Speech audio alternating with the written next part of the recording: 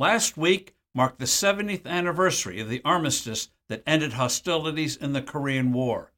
That conflict holds crucial lessons for today, but will our leaders grasp them?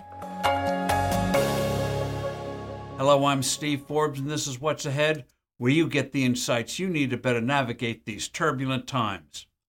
Fighting in the Korean War, which began in June 1950, when the Communist North invaded the South, came to a close when an armistice was signed on July 27, 1953.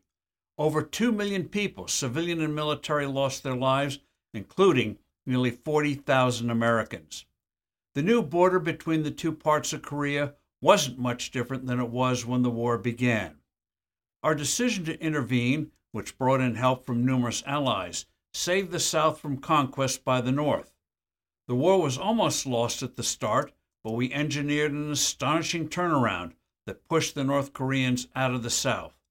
China then made the decision to enter the war, which it did months later. Here is where the controversies begin to swirl that last until this day.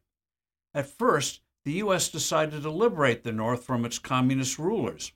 As Allied forces reached the Yalu River, separating North Korea from China, Beijing moved in massive armies. Their offensive sent us into retreat that didn't stop until much of the South was in Chinese and North Korean hands. Our commander, General Douglas MacArthur, wanted to go bomb Chinese supply lines in China itself and have our forces retake the North. We launched an offensive that pushed communist forces out of the South, but President Harry Truman and his national security team decided to seek negotiations, and the offensive was halted. Truman rightly fired MacArthur for insubordination when the general refused to follow orders. 2 years of fruitless negotiations followed, as the U.S., South Korea, and Allied forces suffered thousands of casualties. In 1953, a new president, Dwight Eisenhower, made clear that one way or the other, including perhaps using nuclear weapons, that the war had to be concluded.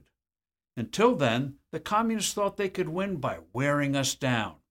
An armistice was concluded. The conclusion is clear. We should have pushed into the North. We need only have taken enough of the North, including its capital, Pyongyang, to leave a rump state incapable of military action, while providing a meaningful buffer with China. We never would have faced the nuclear-armed North Korea of today that not only threatens the South, but also with its missiles, Japan, and soon enough the U.S. itself. The lesson would have been unmistakably plain. Aggression doesn't pay. The Korean War experience holds a crucial caution for the war in Ukraine today. No Korean-like division should be permitted in that country. All of it should be cleared of Putin's occupiers, including Crimea.